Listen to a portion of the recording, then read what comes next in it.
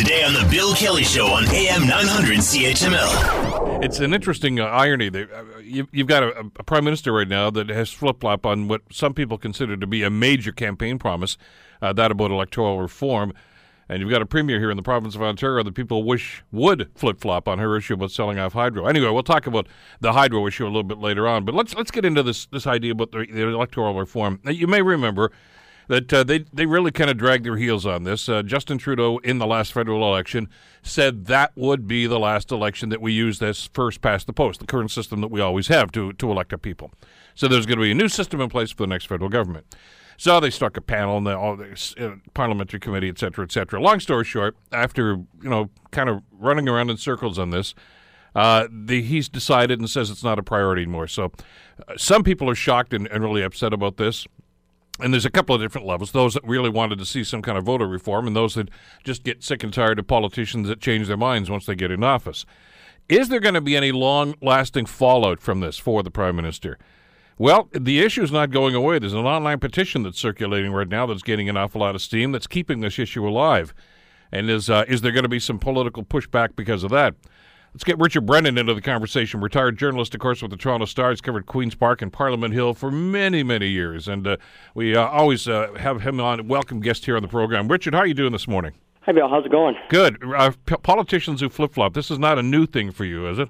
No. All right. Maybe if you wanted a shorter list, we could talk about the ones who don't.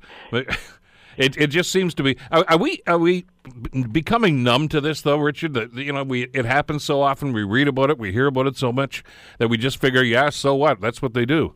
Yeah, in a way, I agree with you there because it comes to be expected that parties will flip flop on certainly something during their mandate, but this one here, we have to step back and look at it. It wasn't a cornerstone promise. It certainly was a promise, no question. But it wasn't a cornerstone promise.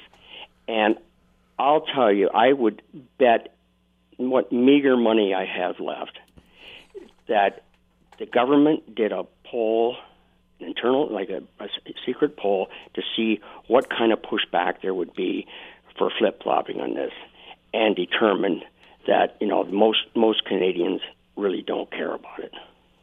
Is that your sense too? Oh, absolutely. I figure, okay, we got 55,000 signatures, okay. 55,000 signatures for, many of them people would sign it if it, was against the Liberal government in any way. Fine.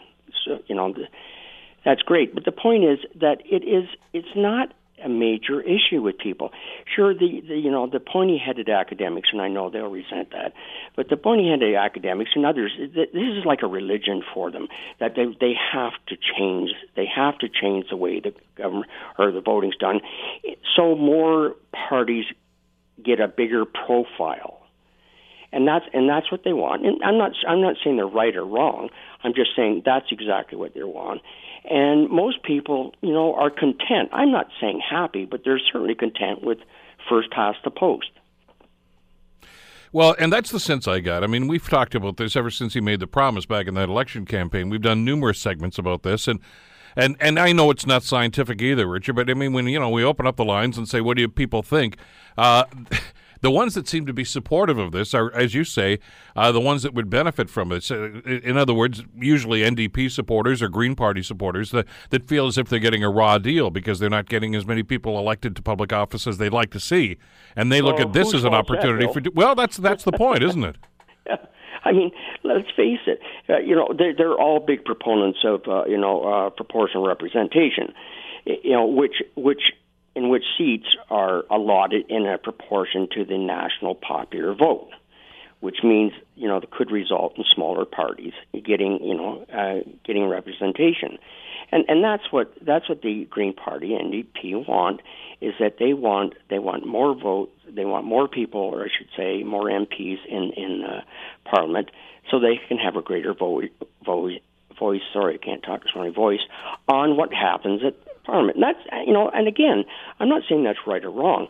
I'm just saying that's what it is.